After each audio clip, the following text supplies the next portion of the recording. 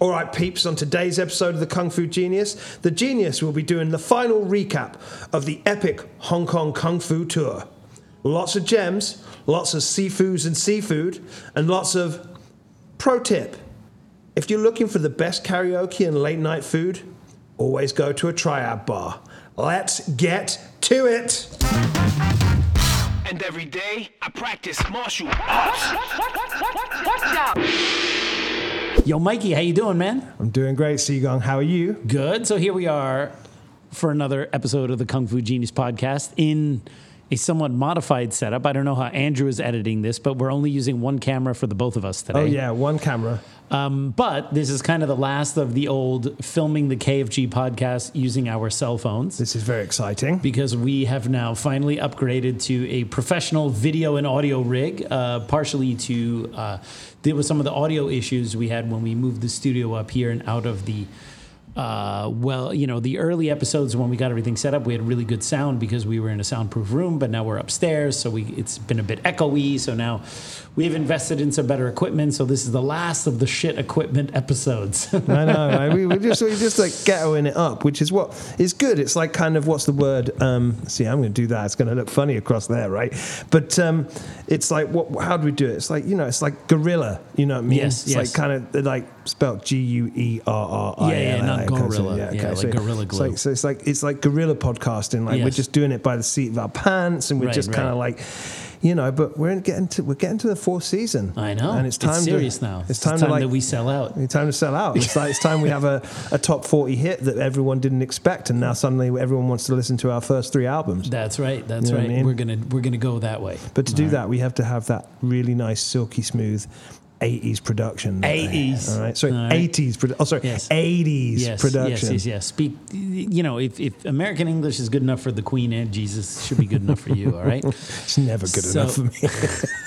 So here we are. We are going to do presumably our last Hong Kong recap episode. Well, we should, but you know what? When we were going through, and I was going through all of this, we had a lot in the last part. A lot more than I expected, right. Because we were at the end, the tour's winding down, we were doing a little bit less, and yet a lot of stuff still happened. Yeah, so when we initially set out to do some recap episodes on our epic 2023 Hong Kong trip, we first thought we would do, like the first episode, we're like, we'll just recap the whole trip in one episode. And there was so much stuff that we did, even just setting up day one. It basically became a day one episode. And then the second episode, I think, was like a day 2 and 3. Mm-hmm. And then, did we do the third episode already? No, this I believe so is like the third one episode, here, okay. Right? Yeah. So this would be kind of recapping the end of the week of the formal tour. But then, like, after the tour was done, there was so much that went on. Mm-hmm. So yeah, maybe we'll be able to get it all in. I have no idea. It's pretty amazing how much we were able to do in Hong Kong.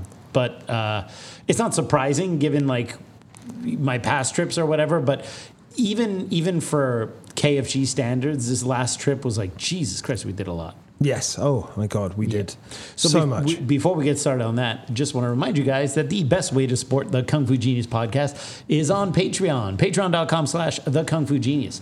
For as little as $5 a month, and what's $5 these days? Literally nothing. Yeah. You can get access to episodes early, as well as other goodies like my subscriber reels and other little goodies that we put on there that are not for the general audience, like Yip Man interviews, things like that. For higher levels of support, you can even get like a private episode with me and a shout out in the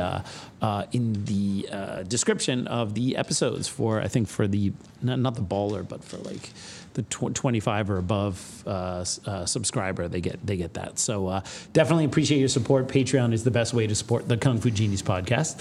So here we go. So now where we left off kind of on Thursday on day 4. That is correct. Where I had that epic night of teaching Wing Chun, sitting in Yip Man's chair. Oh yeah. Going to the Three Prince Temple where Yip Man taught, and then we kind of left for the night, and now we are on the Friday of the tour, which started, to remind the audience, on that Monday.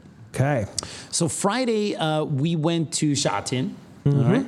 Sha Tin is also in the New Territories, but just right over it's like the first place into the new territories, right? Yeah. Right over the mountains there, the hills. And Sha Tin was also, oddly enough, the first place I ever stayed at in Hong Kong. So when I went to Hong Kong for the first time, I went with my parents. We stayed at a hotel in Sha Tin, and that's where I famously met Sammo Hung, was there in Sha Tin. Ah, okay. So Sha Tin always has like a very special place in my heart, because when I first went to Hong Kong, I only knew Hong Kong and Kowloon and Hong Kong Island, right?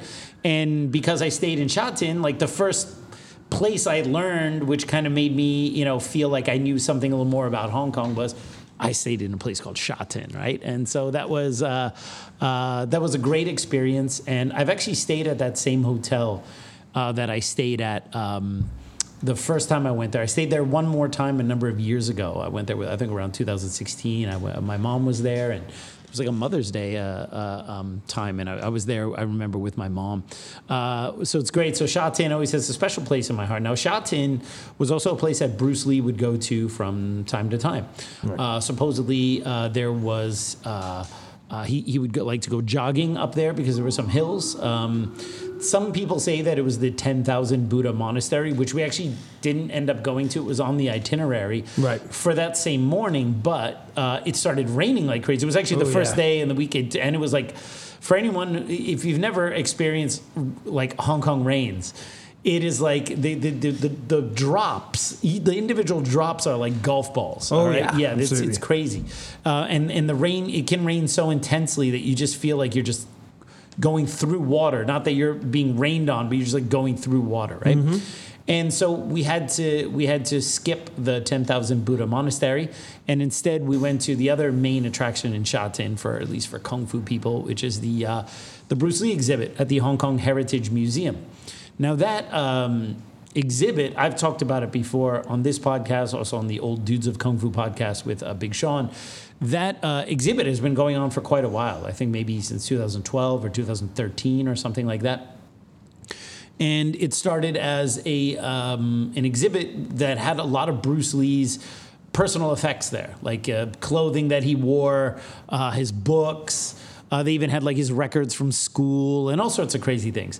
And it was always fun to go there. And every time I went there, which was pretty much almost every year, I would bring my students to go, so you could see some of this rare stuff. Now, although there was a lot of stuff there that were like legit things that were Bruce Lee's, at one point they had a rack with a shelf with all of his books. Maybe not all of his books, because he actually had quite a number of books, but many of his books. And it was just kind of cool to see those, like the actual books that he had, and they had like, copies of certificates he had given to students and this, that, and the other thing. There were a couple items there that were not legit. Yeah. There was one wooden dummy there that but it was a little bit of a sin of omission. They weren't saying it was Bruce Lee's dummy, but they weren't saying it was not Bruce Lee's dummy. Yeah. Uh-huh. And I could tell it's not one that was in any photo with him ever, so I don't think that one was legit. They had some training equipment there, they had a couple other things. And so the original exhibit was only supposed to be for a few years, but it was so successful that they extended it a number of times. But then the virus of unknown origins hit, and then we did this trip this year, and I wasn't even sure like if the exhibit would still be there, because I figured it had long been renewed multiple times, and then the virus of unknown origins hit and kind of shut the world for a couple of years. So I figured, they must have closed it down. Yeah. But then before we made the trip, I double checked, and it's still there. Yeah. Albeit in a different form. It's still really good. Yeah. It's not the same exhibit that I went to in previous years. They have because a lot of the original stuff that was in, those were owned by collectors like Perry Lee. Yeah. And a lot of that stuff, or Jeff Chin, I think a lot of that stuff had to go back to the collectors, because they're not gonna leave their collection somewhere for years and years and years. Yep. But they still have a fair amount of Bruce Lee's stuff there. And they redid the entire exhibit. So anyone who was there in like the early days of the exhibit, it's completely redone. And it's still really good. Oh, yeah. And there was still a lot of stuff to see there, and a lot of Bruce Lee's personal effects, and some other things there that were really, really cool, interviews and things like that. So, so that was a lot of fun. What did you think of it? Well, I thought it was amazing. I really liked I just can't help myself. I really liked all the pop art stuff. So like there was like just whole strips of stamps. Yes. The Bruce Lee stamps are cool. All of the Bruce Lee action figures and like kind of almost like diorama-esque stuff as you walked in was super cool. We were initially told that we weren't allowed to take photos, but it turned out that we could. Yeah, they changed that. You used to not be able to take photos. They had Hans Claw in there from Enter the Dragon. And in those days, anytime you tried to take a photo, there was like some Chinese staffer on your ass right away, right? But one of my students managed to sneak a photo of Hans Claw in one of the previous trips. So they've kind of chilled out a little bit. I also think partially because they don't have as much of the collector stuff there anymore. But there's still a lot of really interesting stuff there. Well, I like the fact that it was from the very, very beginning. So, like, it involved all of his child stuff. Yes, most people would, your casual observers have absolutely zero idea that he used to be a child star. Yeah, right? Bruce Lee didn't do no drugs. Yeah, that hasn't been included yet. Maybe next year. Right. But, like, there was a couple of, like, kind of cool, like, movies that you could go and watch. Like, I know that there's that one that you said, the documentary that's not there anymore? Yeah, unfortunately. So and I mentioned that on this podcast before. In my opinion, the best documentary ever done on Bruce Lee was the one that they showed at the Hong Kong Heritage Museum at that exhibit. They have at the Hong Kong Heritage Museum is a beautiful museum, and that place was amazing. And the Bruce Lee exhibit's just one of the exhibits, although it's one of the main exhibits they had there. They actually, this time, had a Leslie Cheung exhibit all the way at the top, which was amazing. They had some of Leslie Cheung's, like, very extravagant clothing that he wore during some of his concerts. It was really cool. I'm also a bit Leslie Cheung fan. So the Bruce Lee stuff kind of takes up a major portion of it, and then they have this amazing gift shop at the bottom where they have lots of really cool stuff and Hong Kong stuff there as well. Yeah, Wan Chai refrigerator magnets and stuff like that, right? It's funny seeing Bay's books in that shop. I was like, oh, I met that guy. Yeah, it's very, very, very interesting when to know these people and you see their stuff there. The exhibit is still nice. They had like they had some of the toy stuff there, like the bust of his head and everything in the Game of Death and everything. I have some friends like Charles Damiano. They're really into like that collectible stuff. I geek out way more about like the actual stuff that either Bruce Lee owned or was his or his notes. I'm not like the big like Bruce Lee bobblehead collector. But some of that stuff is pretty cool. Some of those busts are pretty amazing. Well, the funny thing is, it's like I love going out to galleries and art museums and that just in general. But like that's the first time in a long time where I actually went and read and like kind of like absorbed everything as I went through. Yeah. And the thing where like, and I was still going. I probably got maybe halfway through before it was like, one of the stuntmen came up or it was like, okay, so KFG's saying that we need to leave now. We've been here for a while. Yeah, that was the thing. First of all, because this was the first big tour that I led. So I have no idea, because if I were by myself, I could spend 4 hours there. Yeah, absolutely. Because no one is pressing me, right? But I don't know, for those who are on the tour, how much Bruce Lee is too much Bruce Lee, right? Yeah, of course. But it was a cool sign that I basically had to be like, hey, guys, we got to get going. We got other stuff we got to do. Yeah. It's just kind of a testament to kind of how great that exhibit was. And then there's a huge statue outside of Bruce Lee doing the sidekick. Yeah, wrong way around, though. Wrong way around, though. He's doing it with the left leg, which he famously would have done it with his right leg.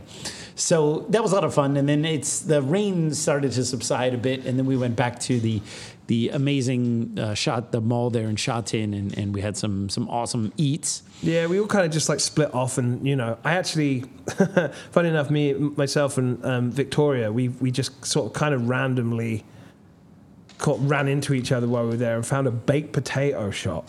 A baked potato? Yeah, baked potato. Uh-huh. So that was like a shop that basically like a cafe that sold pretty much just baked potatoes with various different something toppings. You would expect in Hong Kong, right? 100%. Did any of that stuff freak you out? How much Western food they have there, but it's kind of like.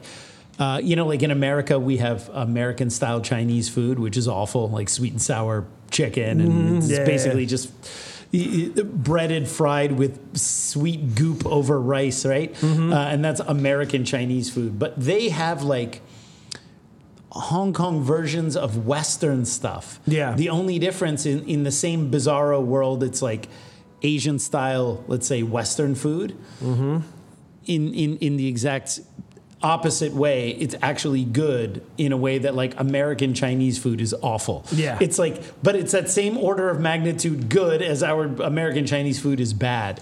They have really great takes on some of the types of foods that we like to eat. Yeah, absolutely. Really. So you had a Hong Kong baked potato? Yeah, baked potato, and it was the first experience with a robot like waiter. The server, right? Did they also take your payment too? Yes, absolutely. Yeah. And the funny that we also kind of it was completely by accident poured like the obnoxious patron thing.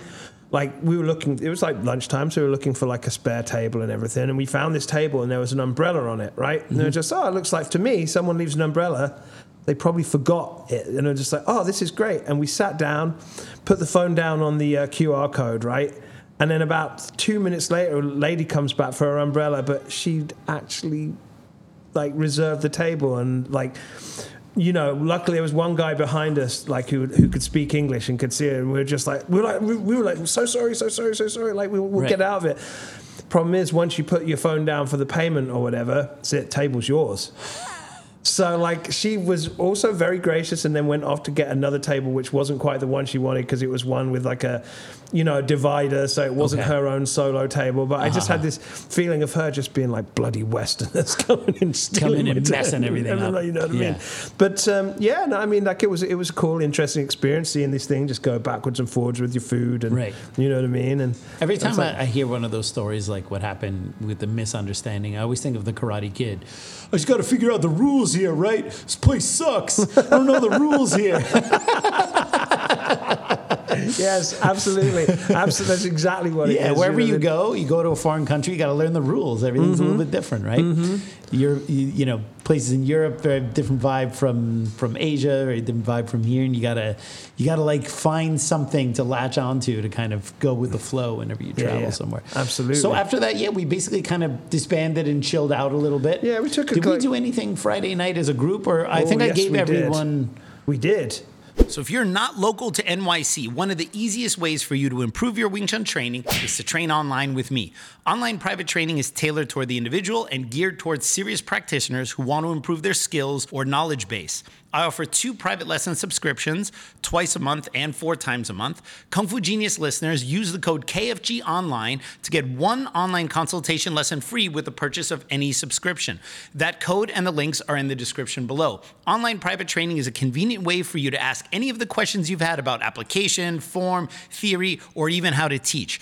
Bring a partner to train with you online at absolutely no extra cost. I'll show you how to train with your partner online. Again, use the code KFG Online to get a free consultation lesson with the purchase of any online subscription. Links are in the description below, and I'll see you online. We did something as a group on Friday night. Well, Glad I have you here to remind me. Because basically, the tour's beginning to wind down a little bit because we did so much in the first 4 days. And I wanted the last few days to be a little more social and less hectic. Yeah, and people were able to go out and do the things that they wanted to do. Right. The Friday night, ex-student of yours was very kind enough to pay for a charter boat. Well, you can't call him an ex-student. He's actually still your student. He's still my student, man. He just moved to Hong Kong. You didn't make ex-student like you're wheeling and dealing behind my back or something like that. An ex-student of one of your rebels. Sorry, Ming. That's not what I meant. I apologize. That's right. KFG. Of course. How can I forget? That Friday was one of the most... Yeah, I'm like, did we do anything on that Friday? And then just another epic thing, just like every other day. You know what I mean? Fell into our lap. We were all told to be at the dock on the Hong Kong Island side by 4:45 and get over there. The same place that we'd been to 2 nights before for the peak, right? And because we were all going to get on a boat and just take this boat through the bay. Yes. And go to Lama Island where we were going to have a fantastic seafood dinner. That's right. Yes. So for people who don't know, Hong Kong is, you have Kowloon, which is attached to mainland China, and then you have Hong Kong Island, which is where, it's kind of like Manhattan, it's where all the ritzy stuff is. But then Hong Kong has a number of different islands, Peng Chau, Lama. You have all these little outlying islands where there's lots of cool stuff to do there. And Lama Island is very famous for seafood. Yeah. And my student Ming very graciously chartered a ferry for us, which is connected to the restaurant. And we all, our huge group, we all got on a ferry on Hong Kong Island. and took this amazing ferry ride. Kind of, you go around Hong Kong Island to the west side, and we actually passed by Aberdeen, which is where they shot the opening of Enter the Dragon, where they're on the boats, and everyone is having the flashback scene where they're on those little boats trying to go to the main boat, and Lee and Saxon, they all have their little flashbacks. That was right there in that section called Aberdeen. We went by there, we saw that. Oh yeah, and then landed on Llama Island and had like a multi-course seafood feast, all paid for, by the way, by Ming for the entire group, which was incredible. Yep. The food that came was so good. I think Andrew has some clips of some of that stuff on some of his videos. Well, it just kept coming as well, and it was all just... Those scallops were just ridiculous. Yes. Huge things like come in the shell, and you're just like... This episode's called The Seafood Genius. Absolutely. You know, the SFG. No, it was great. And, you know, it was like when we got there, it was still like light. You know, we spent, you know, everyone was kind of having a good time on the boat. You know, was it Brendan and I were doing yacht rock poses. That's right. And that's also, by the way... To come full circle, that's where we found out about Big. Oh yeah, I was about to get to that. We found out about him on the way back. Yes. On the way back. And then on the way back, it was nighttime. So what was amazing about that is when we left, we were treated to the beautiful skyline and sights of Hong Kong during daylight. And then when we came back, we saw everything at night with the lights and everything. It was just an incredible view. So good. Really unmatched with the scenery, with the modern architecture. It's really, Hong Kong is really phenomenal in that respect. Oh, yeah, because it's just like you start and you just keep going, and there's just this, and then you're obviously pointing out we can tell where all the rich areas are. And yes. You know, again, we had that Aberdeen. I managed to find a couple of roller coasters. If anyone knows me, they know I absolutely love roller coasters. Yes. It's like I know I'm going to make it to that Ocean point. Park. That's where you saw absolutely. it. Yeah. You know, so like that, we did that. But yeah, the food was brilliant. We came back, and then a few of us decided to go to Lang Kwai Fong just for a few drinks. Oh, that's right, another Lang Kwai Fong. Yeah. Yeah, it was funny. I actually rarely go to Lang Kwai Fong, even when I'm in Hong Kong. Usually whoever I'm with, they tend to convince me to drink. I generally don't drink at all unless I'm in Hong Kong. Then that's like, I get all my year's worth of drinking in the 1 week I'm in Hong Kong, right? But normally I don't go to Lang Kwai Fong because Lang Kwai Fong is a bit touristy and it's a bit expat-y for my taste. Oh my God, yeah. But we found a killer place in Lang Kwai Fong that we really liked, that had really good food, and we just kept coming back because the place was awesome. Yep, absolutely. Yeah, so with Nueva Nueva Tapas. Tapas, I follow them on Instagram. They're great. Yeah. But that was kind of it. You know what I mean? We kind of like the whole day was cool. Like nothing. It wasn't like the first time we were at Lang Kwai Fong. It was a lot more kind of chill, you know, we're all just hanging out. You can see highlights of that first time in Lang Kwai Fong on some of Andrew's videos, which he did a very good job editing out some of the worst parts. Absolutely. Bruce Willow's got some good stuff on his as well, you know. Yes. Yeah, so that was Friday, the 25th. So knowing we're now getting into like the end of the tour and everything, it's a little more chill, you know. 26th. Saturday.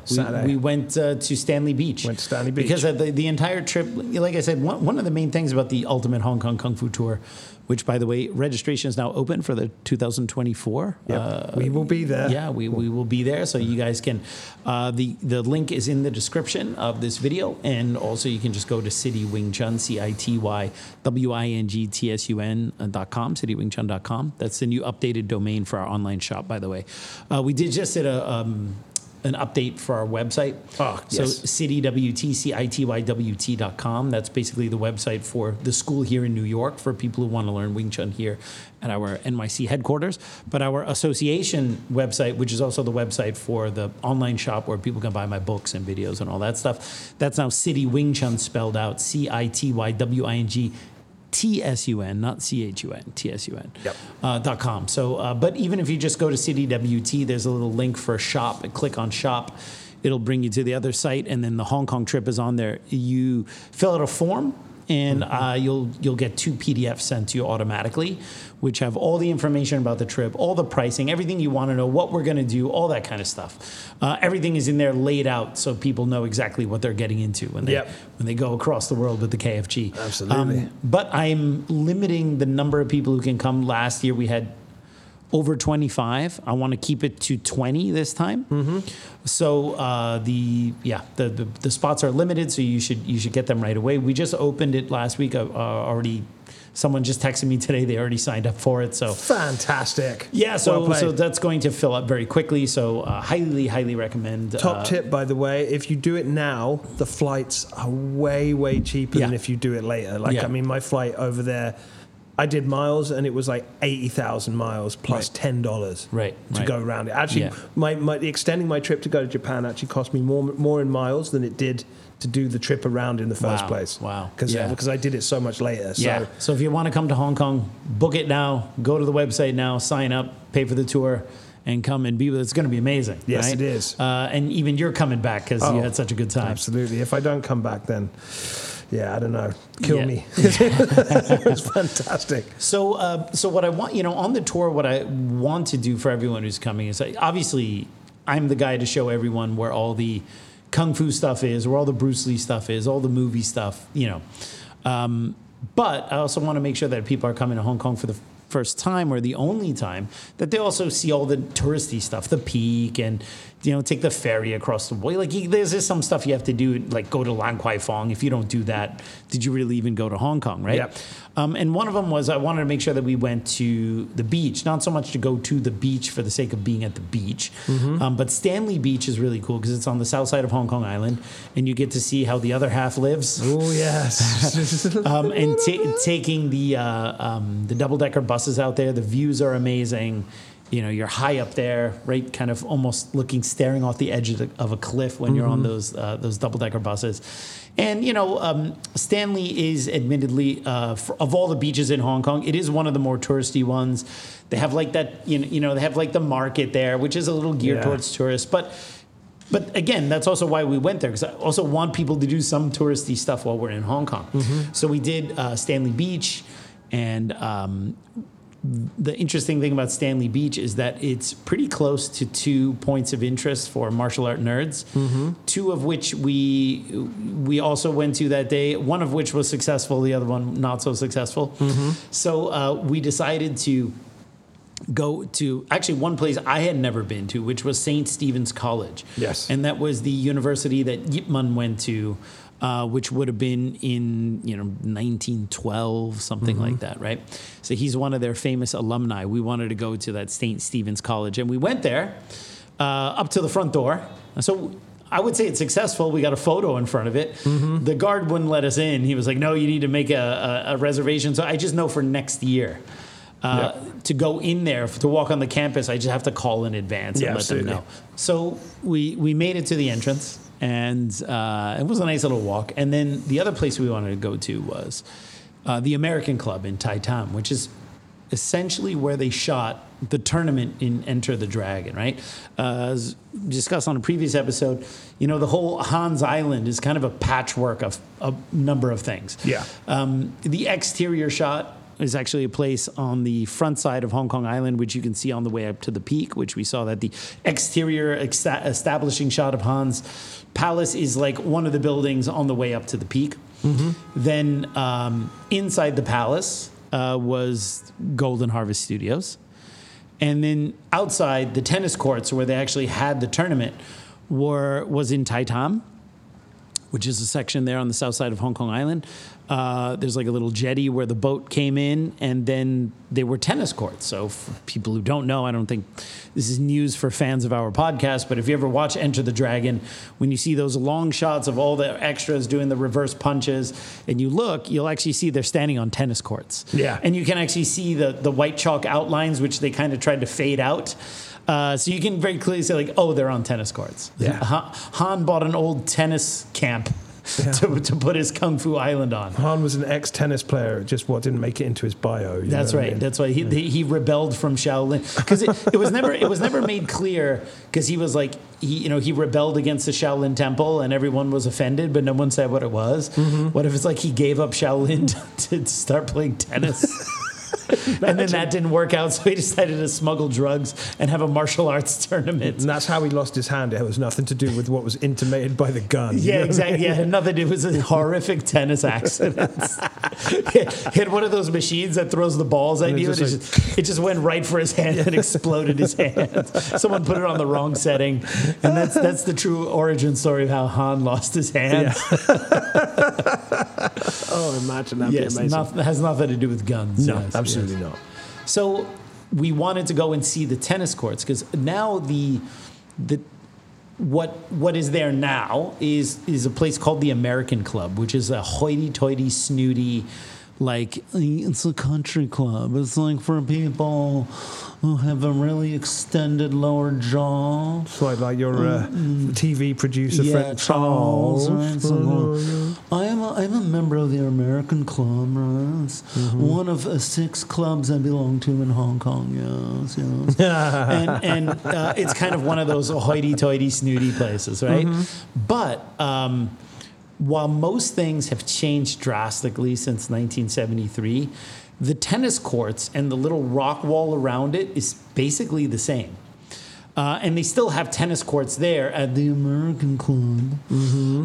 But they wouldn't let us in because it's like that guy gave zero f***s like about, it's like, yo, don't you know this is a Kung Fu Genius? So they did not let us in. They did not. So then we did some kind of Enter the Dragon-esque wall scaling to try to Bruno was the most daring. Oh, yeah. I didn't want to mess with it because I'm like, those guys they were ready to call the cops just while we were asking to get in there. Yeah. They're like, there's a group outside and they're weird. So I was like, I don't want any international incidents. I only like national incidents. Absolutely. No international incidents. So Bruno's climbing up and putting his camera up there and trying to get everything. It's like, all right, you go do it. And then we tried to walk around and see if we could get down to the water where the jetty is. Yeah. But that is all blocked off, and it was nothing but heartache trying to find a path down. You can only get there from the water, apparently. Now, unless someone knows another way to get to that jetty where the boat originally lands, which nothing in Enter the Dragon is shot the way it actually is in Hong Kong.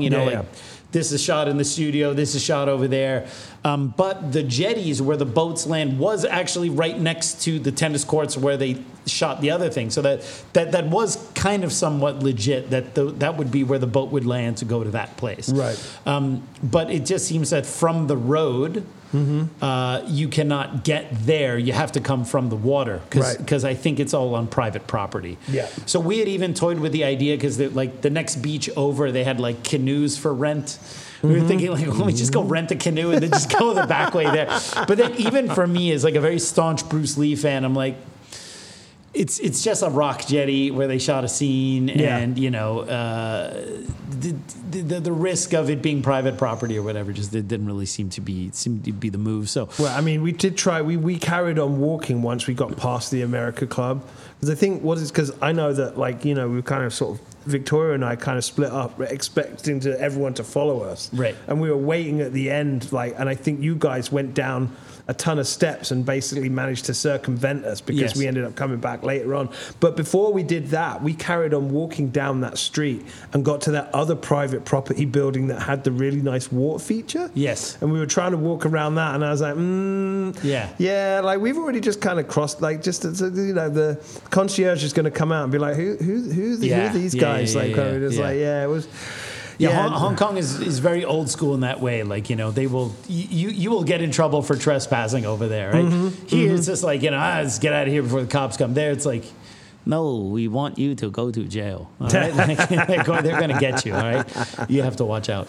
So after that, we went back. We went back to the beach. I remember I took the bus back, I think, with Kara, and then we headed back to the mainland, I suppose.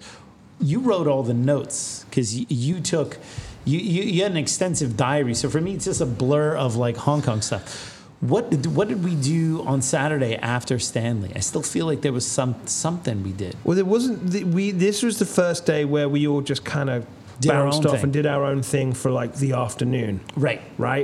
But what we did later on in the evening. Which we've been Since when are we speaking French here? No, I'm not talking the royal we either. I mean, this is not we mean iron. Okay. I mean The royal we. Yeah, we are not amused. Yes.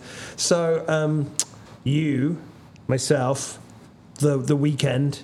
Thursday. Thursday. We even got the stuntmen to tear themselves away from their new Portuguese friend's other spot that they were trying to get us to come to, Cara Victoria Sven.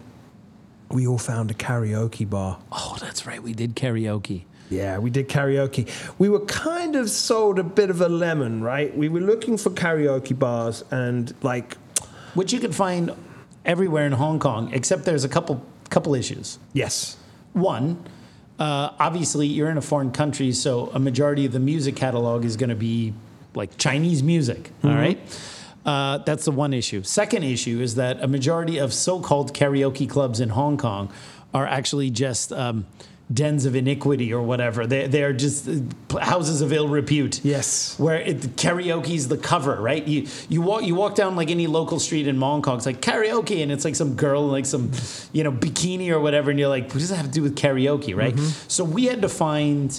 We had like a kind of a double mission. We had to find a legitimate karaoke place, all right, that also had some Western music, right? And then we found some dude on the MTR who kind of told us about the one we went to. Yeah, and I was like, oh, okay, cool. But when we got there, not so much Western music. I was expecting a much bigger catalog. They did have Toto's Africa, though. Yes, but the other problem is that I'm a karaoke purist, right? So when I go to a karaoke bar, right, I don't care how good or bad anyone sings it. I just want to know that they're singing it, and then there's not like a backing track. And a lot of the tracks that we ended up singing to, they just basically had the track and put lyrics up on it, right? So instead of it being like, hey, we're gonna do I don't know, we did Drop It Like It's Hot, awesome version by the way. Yes. But it was kind of like, it was essentially the track, just they put the lyrics and we were singing above the track. You can't really sing above Snoop. You can't, it's somehow wrong. Yes. I mean, we did it because we had a few beers, you know what I mean? Right. The highlight was your Wong Fei Hung Yes. rendition though. That was pretty funny. This guy. So I am, just to be fair, I'm an awful singer. All right, I have no voice. I have no pipes. Yeah, but you know all of the words to all of the great songs, especially Yacht Rock. Yes, if you're gonna put Yacht Rock, Christopher Cross, Michael McDonald, Ambrosia. any of that kind of Ambrosia. Yeah, that's my shit right there, man. I've officially crossed that threshold into an old man. Yeah, I listen to the old man stuff my dad listened to, and I'm like, this music's good, man. Oh yeah, absolutely. Yes, I knew it was over when I actually started liking Foreigner. Yes. They're great. I didn't. We didn't grow up with that stuff in my house. My dad was like, "This stuff is whack, yo." It's got kind of. He didn't actually say that, but he meant it, right? Just all the synths and everything. We were listening to a lot kind of more kind of heavier, kind of cooler stuff, I would say. Right. And then I got older and I started listening to. All those power ballads, ironically, and then realized quite soon afterwards that it was no longer ironic. Yes, I'm just you actually like it. I actually really like this. You know what I mean? Toto's Africa is just straight fire. We gotta bless them rains, man. Yeah, Come on. down in Africa, my friend. And so there was one Chinese song, so the very famous theme song from Once Upon a Time in China with Jet Li. That's the Chinese title of that film, by the way, is just Wong Fei Hung. It's not Once Upon a Time in China. Yeah. And they took the old, I think it's called On the General's Orders, or General's Orders, is the original instrumental version of that song. So when you listen to the old Kwanta King serials and the old Wong Fei Hung films from the 70s, anytime Wong Fei Hung's about to bust some ass or something, you'll always hear the ding, ding, ding, ding, ding, ding, ding, ding, ding, ding. You'll hear that song. Yeah. But it didn't have lyrics. The lyrics came later. I think it was, was it James Wong, I think is the name of the composer and the singer. He then added lyrics to that old instrumental, and it also changed the name of the song to Lam Yi Dong Ji Kang, which is the man must be strong, right? It's it's a real patriotic tearjerker. All right. Oh, yeah, it is about being Ho Han, which is the Han Chinese, which are like the pure ethnic Chinese.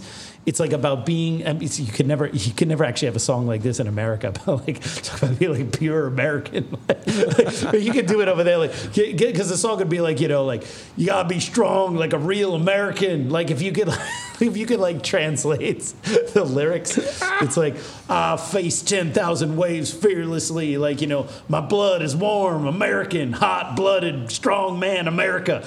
It's like, but just take that sentiment and just make it Chinese. That's basically what that song is. See, that makes sense to me, though. Yes. You know why what I mean? It's so kind of cheesy, right? Mm-hmm. And then so what people who don't know me that well don't know is that I know all the Cantonese lyrics to that song. and what was even more of a flex, and I have to admit I was totally flexing, is the karaoke's on this, it's like on 4 screens. Yeah. And you have the subtitles, but of course the subtitles for that song are in Chinese. And it tells you like, it's got the ball, like where you're supposed to be on what lyric. Mm-hmm. And there I am belting out the lyrics, and I kept making the joke like, come on guys, sing along. Yes. I know you know the words. and then I would go up to the screen on the Chinese word. Come on, guys. Totally flexing. Oh, hey, oh, xiu man chong long. Come on, guys. You know the lyrics. Let's go, right? Lam yi dong ji kang. That was amazing, right? Yeah. And I was very proud of knowing like the lyrics. Of course, my singing is non-existent. I have a voice like a dying dog. That's not like a song that you really sing. You kind of belt it out. Yes. You know what I mean? But I remember I was so proud like to show Bruno, like, look at this video of me belting out Lam Yi Dong Chi Kung, and he's like, hey, not bad. And then the end where he has like that big like finish, and like of course I can't stick it. And he's like, oh, and then what did you do there? And I was like, yeah, you gotta give me credit for singing the Chinese song. And then he gave me total shit for having no voice. That's very, very Bruno. It's very Bruno. It's like, all right, go sing some Spandau Ballet or whatever, right? Absolutely. Yeah, so that was a lot of fun. Which reminds me that we have to do karaoke over here. Wow, my birthday's coming up. Is it? When's your birthday? In January. January what? January 20th. All right, KFG fans. Saturday. January 20th. So let's do that. If that's a weekend where you can, celebrate Tupac's murderer being found again, like then. Yeah, let's do it. We got because it was a fun first experience going karaoke with you, but the catalog wasn't adequate for our knowledge base. Yeah, you got to. I can't sing Andy Lau songs. I don't know most of the Andy Lau songs. Yeah, you got to do it when you can see me let fly and we can all just like go in, right? And there's a really great karaoke bar that I've been to in K-Town. Yeah, like there's a place on 35th called Radio Star, which I've been to on my birthday now, I think 2 or 3 times, and it's like they have like private rooms and it's cool, but they have a really good public bar area that gets very kind of like. They're very supportive and everything like that, right? So it can get packed on a Friday or Saturday night. So if you're feeling like up to it, you can really like belt out a song and have a good crowd of people like cheering you on. Really? Yeah, absolutely. I don't know if I'm at that level yet though, but I can build it up a little bit. Like depends on the song. I've been known to do a very, very good version of Enema by Tall. You got good pipes, by the way. You sing well. I like how you sing, and you are very entertaining with a mic in your hand. Well, thank you very much. Yes. I tried to be. You know what I mean? It's the only way I can get my performance rocks off these days. Now I'm too old to be in a band. You know what I mean? But we should do that. You could be a Michael McDonald stunt double. Oh my God, I could, couldn't I? On my own. Wow. Isn't that audio chocolate right there? Ooh, yeah. Yes. So what else do we have on the trip? So that was the end of that night. Mm-hmm. Safe to say, Cara, the Thursday, George and myself went off to one of the few rooftop bars and had a couple of late night cocktails, very fancy ones, really, really nice, called Terrible Baby. Strongly suggested to anyone looking for something outside of the tour when they go. Really great cocktails. Next day was the bar was called day. Terrible Baby. The bar is called Terrible Baby. Yes. It was right opposite where Cara was staying. Very close. I think we went there. I think I went there one time. Yeah. Is it the one where you got to go through all the weird, windy halls? No, that was the one that we all went to. That's the sketchy one that we went to. No, that's the sketchy one. Terrible Baby's a nice bar. Yeah, we were in some weird Triad dives while we were over there. Yes, we were. Like, you walk in, everyone turns around like, what are they doing here? But Yeah, like the Triad restaurant we went to a few Yes. days after this. Yes, That was a lot of fun. the food was good though. Yes. So that was the end of that night. So 27th is the last day. Yes. Right. We didn't actually have anything on the docket other than a big last tour meal for everyone to go. And we went to Yes. this great place called Empire Peking Duck. Yeah, so Right. great. We went. We had even gone there earlier, right? Yes, Or we we got there had, one more time. So, absolutely, yeah. So we went there, had a really, really lovely last everyone, because there were a lot of people that were actually flying out on the day as well. So we had to have it relatively early. Yeah.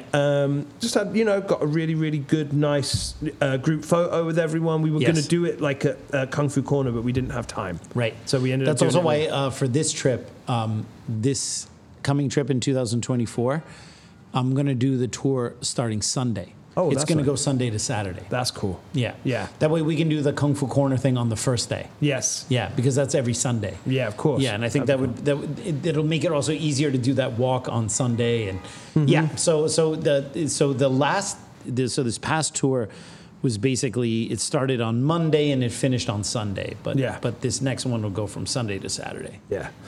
So Sunday was kind of a bit of a nothing day in terms of like, it was one of the few days where nothing nothing major happened that I want to talk about on this podcast, to be fair. You can come and talk to me about it afterwards. Tour-wise, yes. Tour-wise, yes. You know what I mean? Don't get us wrong when we say, like, oh, we didn't really do that. Like, it means just that on that day, we just, because it was the last day of the tour, we just had a big group dinner or lunch and took a big photo and basically said goodbye because people had to leave. Yeah. But that didn't mean that we weren't chock full of stuff, doing stuff the entire time. Yeah, so we're going to gloss over the rest of that day and go on to Monday, the 28th. Oh, yes. Yeah, good to gloss over the rest of that absolutely. Sunday. Right? I'll go home and think about it later.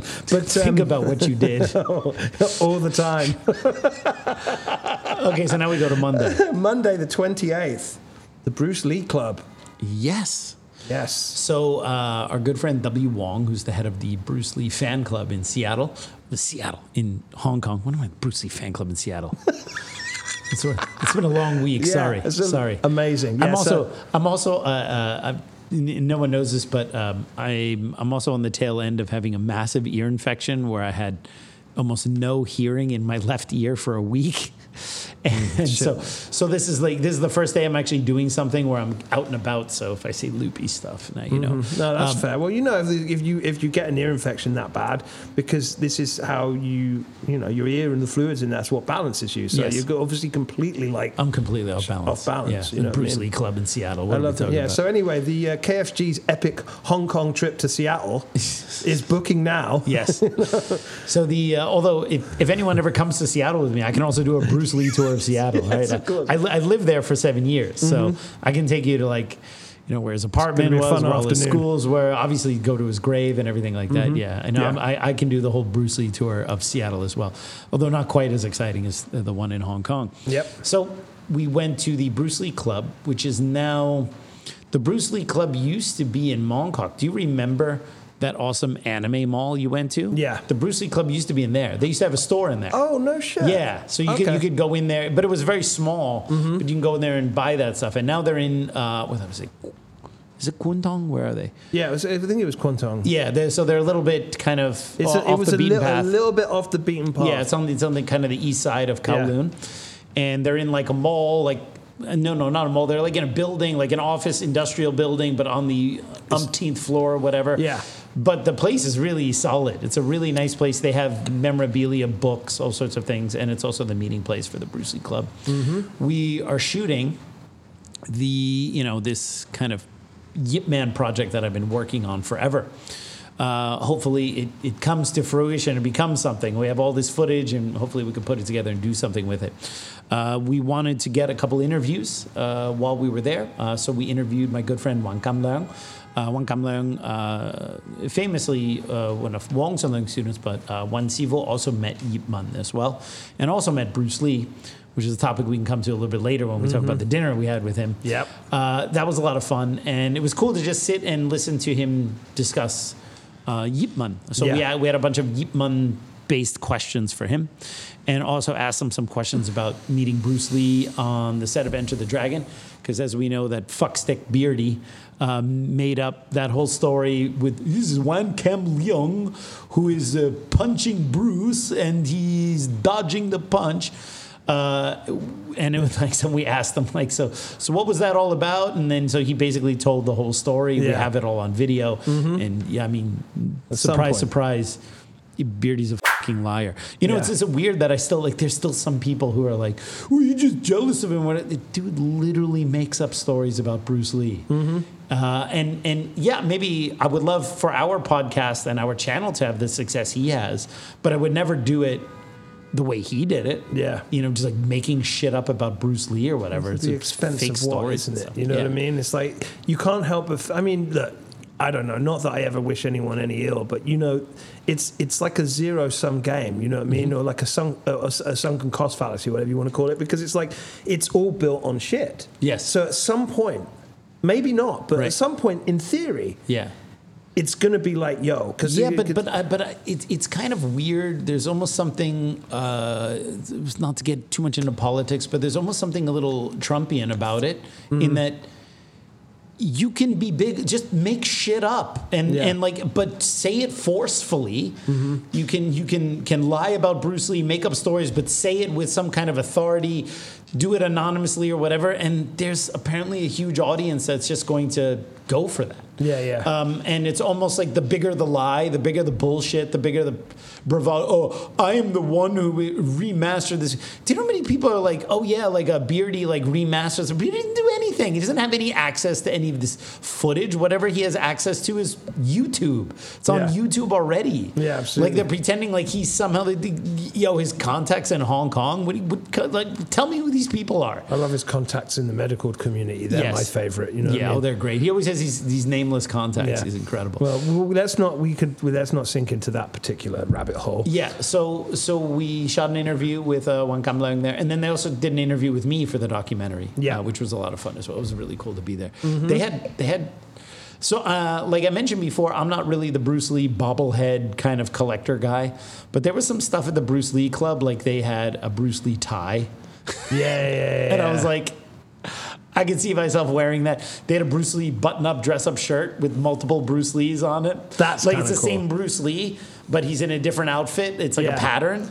And I was like, I can see myself wearing that. I could definitely go for something like that. Yeah, there was a ton of cool shit there. I was like, and it was like for me, that was also the first time that I got to meet Wan Sifu. Yes. And I was just like, you know, because, you know, for all of us, like, you know, you know these guys, you met them multiple times. I still get excited every time I see them. For all of us, like us, me Thursday, you know, Brendan, we're all just like kind of like, we're playing it sort of cool. Or maybe we're not. You can tell us that. Luckily, there's a language barrier. Yeah, you know, we're all just like. So you can't be too awkward. Yes. You know what I mean? It's just great. What I love about Wan Sifu is, obviously, his connection to Wong Sun Leung, one of the most legendary fighters in the whole Yip Man Wing Chun clan.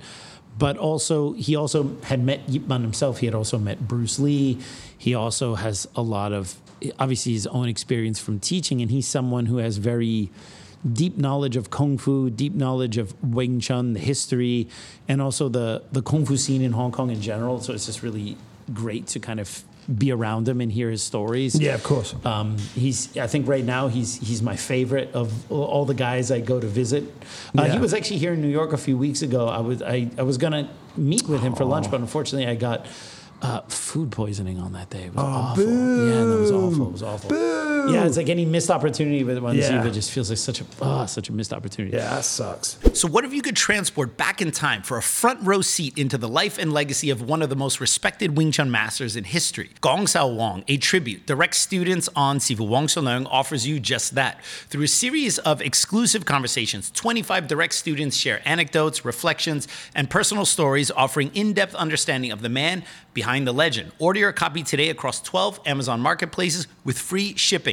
I absolutely love this book, and I think you'll find it an indispensable part of your collection. I can't recommend it enough. Get yours today. Go to Amazon, type in Gong Sao Wong, and there you go. So then after the Bruce Lee Club. Wow. we went back to Bays for what? This must be the third or fourth time. Oh, is this Mars Attacks? It is. Yes. Yes, it is. So I know we talked about it a little bit before because it was like definitely one of the highlights of the trip. But it was actually on this day after the tour that we went to go see Mars.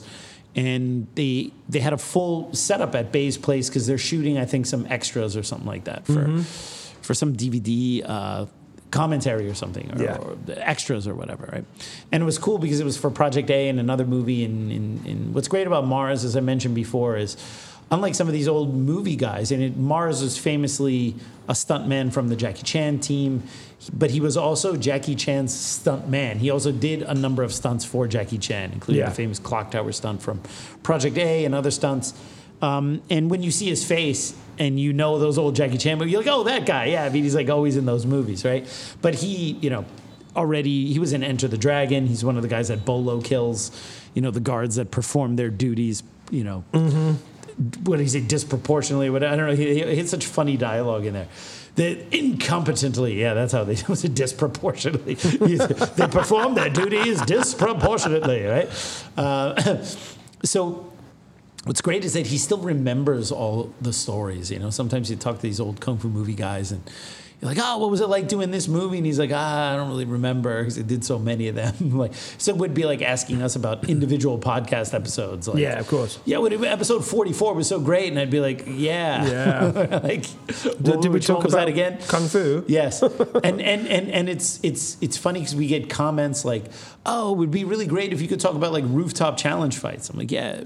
I did that in season 1. Mm-hmm. I can't tell you what episode though because I just know we did it in season 1. Yeah, absolutely. Because now we have such kind of a body of past episodes. It's very difficult. We need to catalog that shit. Yeah, absolutely. Well, also, we have some really good kind of like kind of hardcore fans at some point, just like all of those nerd cons that I love so much. You know what I mean? There's going to be people that's going to be able to just document it for us. You know what I mean? Yes. We'll suck on a panel about our own podcast, right? But someone else will be able to point it out to it. Yeah, and they'll be able to tell us better than we can about absolutely. No. Actually, that Dre was sick that day. It wasn't because of work. It was like, okay, right.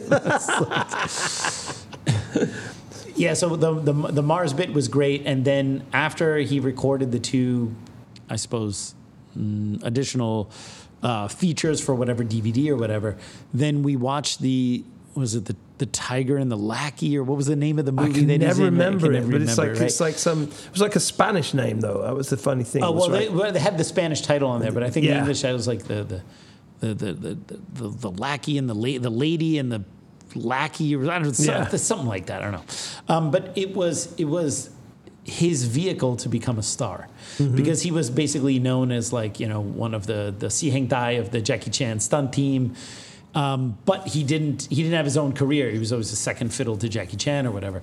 So some film company, I don't know if it was Seasonal or whatever, decided to give him his own movie. He said that he signed, I think, a 3-picture deal. But the movie didn't perform well, so they didn't do the other pictures. It just felt so bad. Yeah. Because that was his vehicle. He was the main star.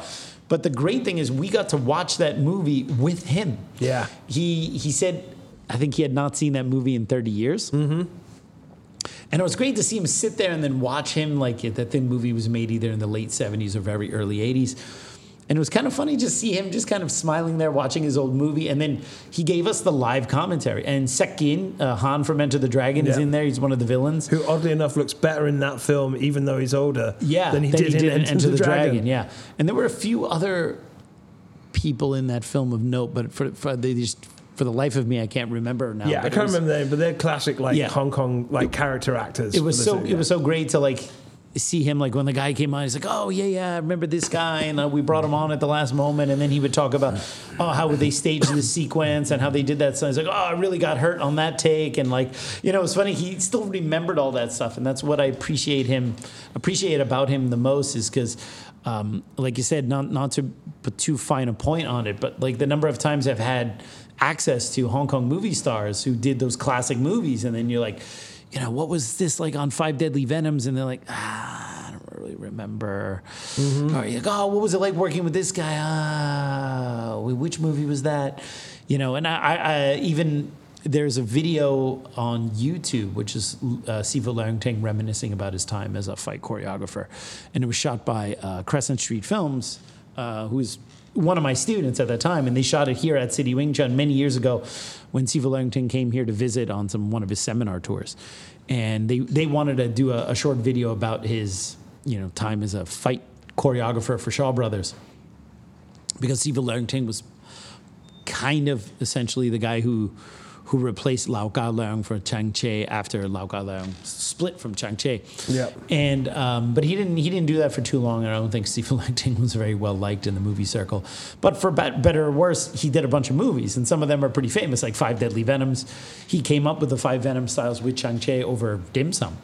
And Chinatown Kid, a bunch of other movies. Yeah, like he said him and Chang Che, they literally, because they wanted to create, when they created the 5 Deadly Venoms, they wanted to create characters that did unique kung fu styles that weren't known. They weren't real kung fu styles. They're basically fabricated for the film. Yeah. So they came up with this idea of the 5 Venoms, and then each of them would have different characteristics. And he said that they kind of created the whole thing over lunch. And even when they did the snake style, they didn't want to do the same snake style like Jackie did, and they wanted the centipede to be different. And they wanted even if there were similar styles in other movies, they wanted it to be different. And so they came up with that stuff over dim sum, basically. Mm-hmm. And when Sifu Leung Ting was filming it here, I remember they had the camera on him, they had all the lights, he was all mic'd up. And then I was off camera telling him what movies he had done. All right, so now you're going to talk about Chinatown Kid, or, which one is that? And then I would give him the Chinese title. With Fu Sing and, this guy. Okay. And then he would, talk about that movie. And then, and the next one, Stranger from Shaolin, right, okay. And then he would talk, I had to remind him and give him, a couple little key pointers, and then he was like, oh, right. Yeah. And it's just really funny to think that you can make 5 movies in your life at some point. And then someone will ask you, and you'll be like, wait, which one was that again? As it, for anyone else here in New York who was an actor, those 5 movies would be the biggest thing of their lives. Yes, absolutely. And for some of these Chinese guys, they're like, I don't know, I don't really, it's just a contract job or whatever. Yeah. So, but Mars, contrary to Sifu Leung Ting and some other people that I met, he knows how much he got paid. He knows what how this guy got hired, why that guy got fired. He can tell you all this stuff. And so it was really great to see that and hang out with him and listen to that. I took a couple of videos, and that was probably one of my favorite parts of the trip.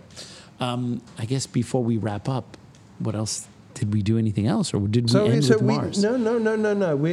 For you, because then you went to Japan. My trip kept going on, but my trip is weird research stuff by myself, which I don't think is interesting. No. We are definitely coming to a close. Oh yes, we're very kind of there, but there's just a couple more things that deserve honorable mentions. Right? You know what I mean? So for me personally, I went to Ocean Park to get onto the roller coaster. It was awesome. It was at the top of a mountain, and it was a fantastic roller coaster.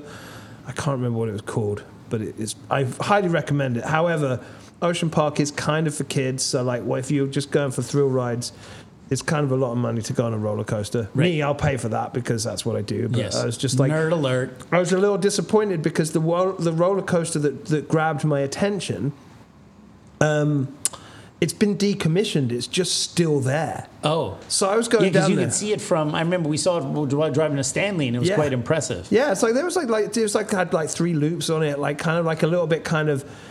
It had that kind of Great American Scream Machine vibe. You got to make everything American, do you? Well, yeah, try to. I mean, I'm a citizen. You know what I'm citizen. saying? Yeah, not with that accent. I don't know who approved that. Go blimey, Governor, knock it on the head. But,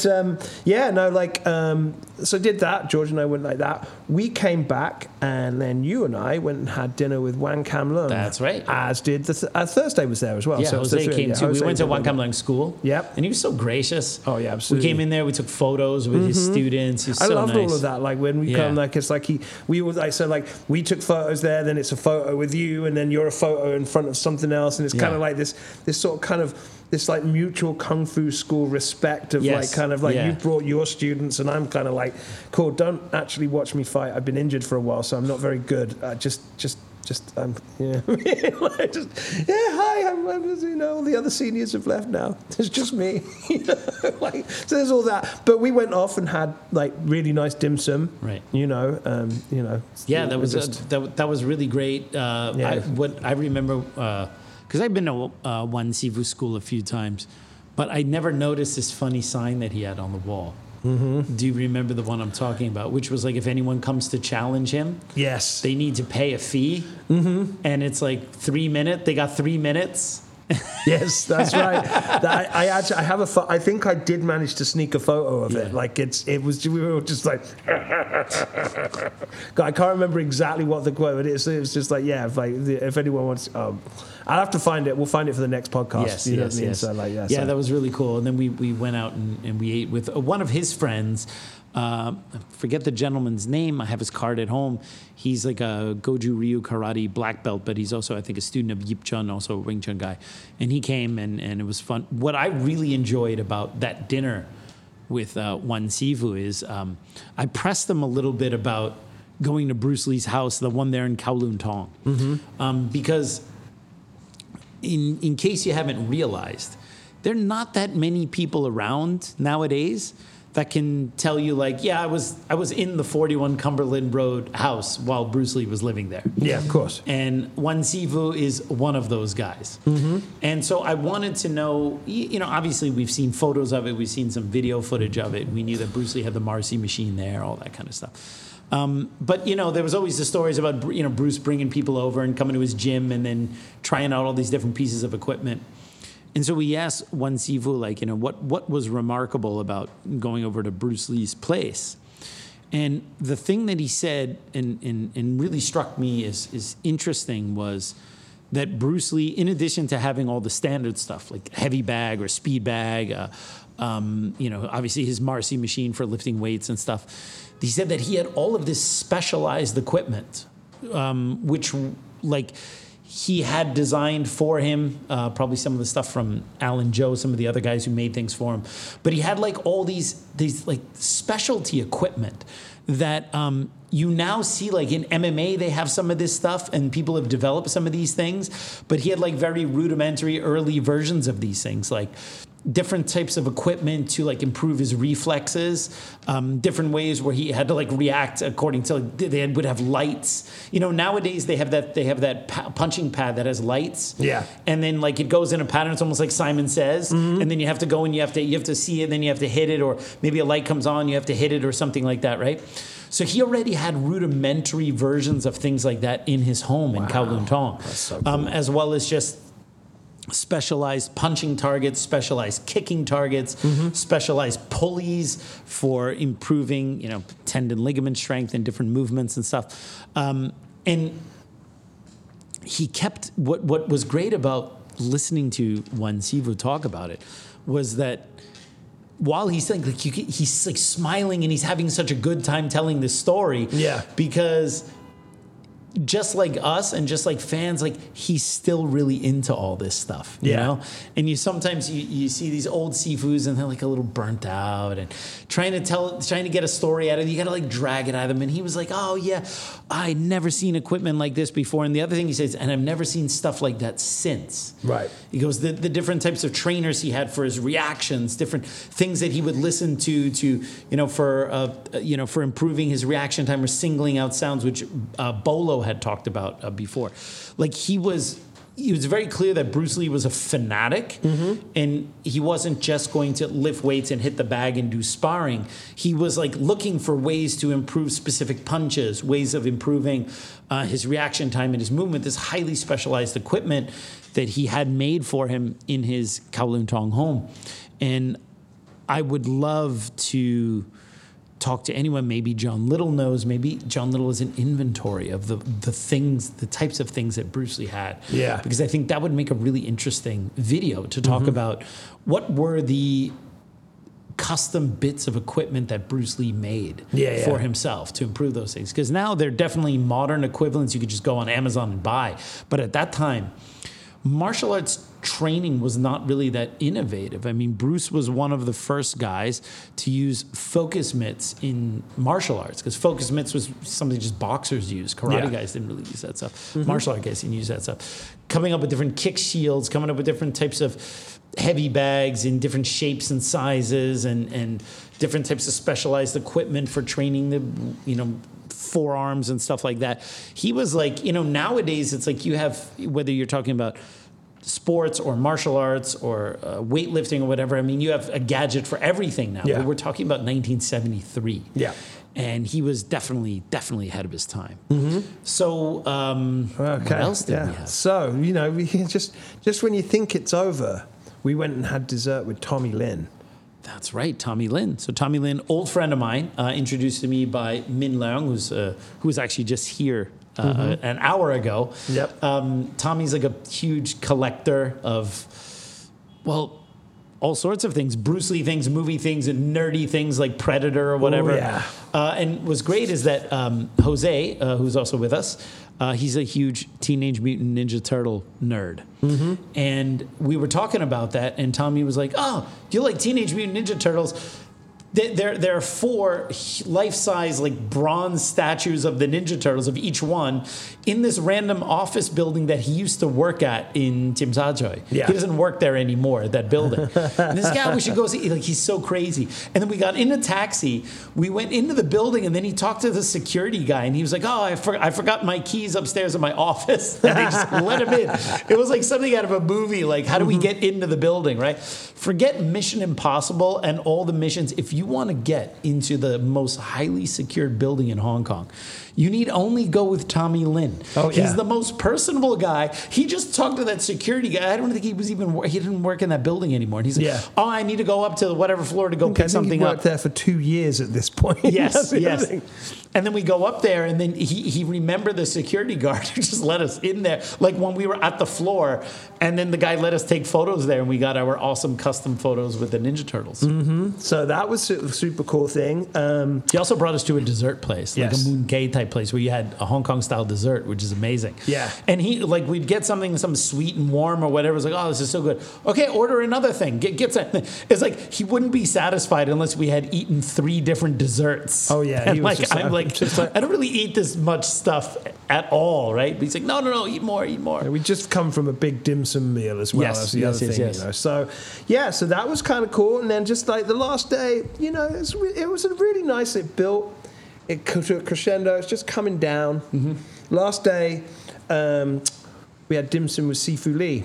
That's right. My Seabach, Sifu Lee and Tim from the formerly from the Leung Ting organization. It's fantastic. I know we mentioned this on the podcast before, but I'm going to mention it again. It was hilarious because we were in Mongkok, weren't we? Mongkok, yeah, yes. we were in a dim sum place that I guess describe as local. Extremely local. Local. Yeah. And we were the only whiteys in there. We were the only white people in there, and they made us aware that we were the only white people. Why are you here? Why you come? Yeah. It was the food was good. It was kind of good, and also kind of like the restaurant was kind of gross in that kind of dim sum kind of way. Most of the places we went to are pretty modern, pretty ritzy. This was a little on the dankier side. But I mean, the food is great, but it's not like the swanky nice places we were used to. No. So you got that real local experience, right? Yeah. And then after that, we went to Sifu Lee's gym. Yep. So you got to see your first or second Wing Chun school in Hong Kong after Wan Kam Leung, right? Yep, absolutely. More photos. Yeah, and that was the first time I had seen that location, because he was in Mongkok before, but he had, around the time of the virus of the unknown origin, switched locations. Right. So pretty much the same school, a little bit smaller, but all the stuff in there was very familiar. Very nice. It was great to go to Sifu Lee's school, and then promptly, and perhaps the last thing I'll leave us with, because after that we basically just recorded the podcast with Bay Logan, right? Record the podcast, which has already aired. Yes, absolutely. Met the Indian Shaolin monk, and Went to Lan Kwai Fong one last time, but that was just you and me, and we just hung out. And we met the owner of Nueva, right? With Nueva. Yeah. We hung out with and them. I think at that point I had already contracted the virus of unknown origins. Yeah. Because I was already starting to feel like I had been eaten by buffalo and shit over a cliff. Mm-hmm. And I was all like, oh. I remember I met with Bay on the last day, and just like he's talking, and I'm just like this, and he's like, are you all right? I'm like, yeah, I'm just really tired from the trip. No, I had already at that point definitely had contracted the virus. Yep, absolutely. So when we, I think the last thing I'll leave us with, which will be a trivia, it'll be a KFG trivia question at some Fantastic. point. Because Sifa Lee, we took some photos with Sifa Lee there, right? Mm-hmm. At his gym, and then he goes to China like the next week, and for whatever reason, the photo of us with Sifa Lee gets on a Chinese postage stamp. So apparently in China, I don't know, you can actually print stamps with personalized photos on there, and then they can be tendered as proper stamps to send stuff. So there's a booklet of stamps out in China, not in Hong Kong, in China, which have our faces on them, which is incredible, amazing. And that's all I gotta say about that. All right, everyone. Well, I hope you enjoyed that episode of The Kung Fu Genius. As always, don't forget to subscribe to The Kung Fu Genius. Hit that bell for notifications. And if you have any ideas for a future episode, go ahead and put those comments in the comments below. But if you have questions you want to ask us, you got to join Patreon. And as always, I'll see you guys next time. Word is I'm a kung fu genius. Technique speaks for me, not lineage. Forget Jet Li, cause I'm the one. Many call me seafood, but to you I'm sea kung. And I produce masters. You surpassed us. Your kung fu stiffer than corpse and caskets. City Wing Chun is the house I built. Violate the gate and your blood gets spilt. Alex, Richter, always the victor. It is what it is, all right? Maybe if you didn't have so much fucking porn on your phone, we could use your phone for a change. Yeah, no, until I buy a new phone, that's not happening. Yeah, We'll have to worry about that soon. Yeah, no. What do you have, 24 gigs on that phone? What do you got? Shut up. Do you wind that phone up in the morning? Mm-hmm. There's a floppy disk in there for memory. All right, Andrew, you'll notice we're doing one camera shot this time. It's because dude's got nothing but porn on his phone. So it's not awkward. It's only awkward because you make it awkward. It's only awkward because he's touching me under this desk. All right, so here we go. Funny thing is, my hands are here. What does that tell you? Yeah. And my legs are over here? Right. Well, two of them. Sweet. Nice. Boom. Boom. Real nice. Real nice. All right. Lovely stuff. Okay, cool.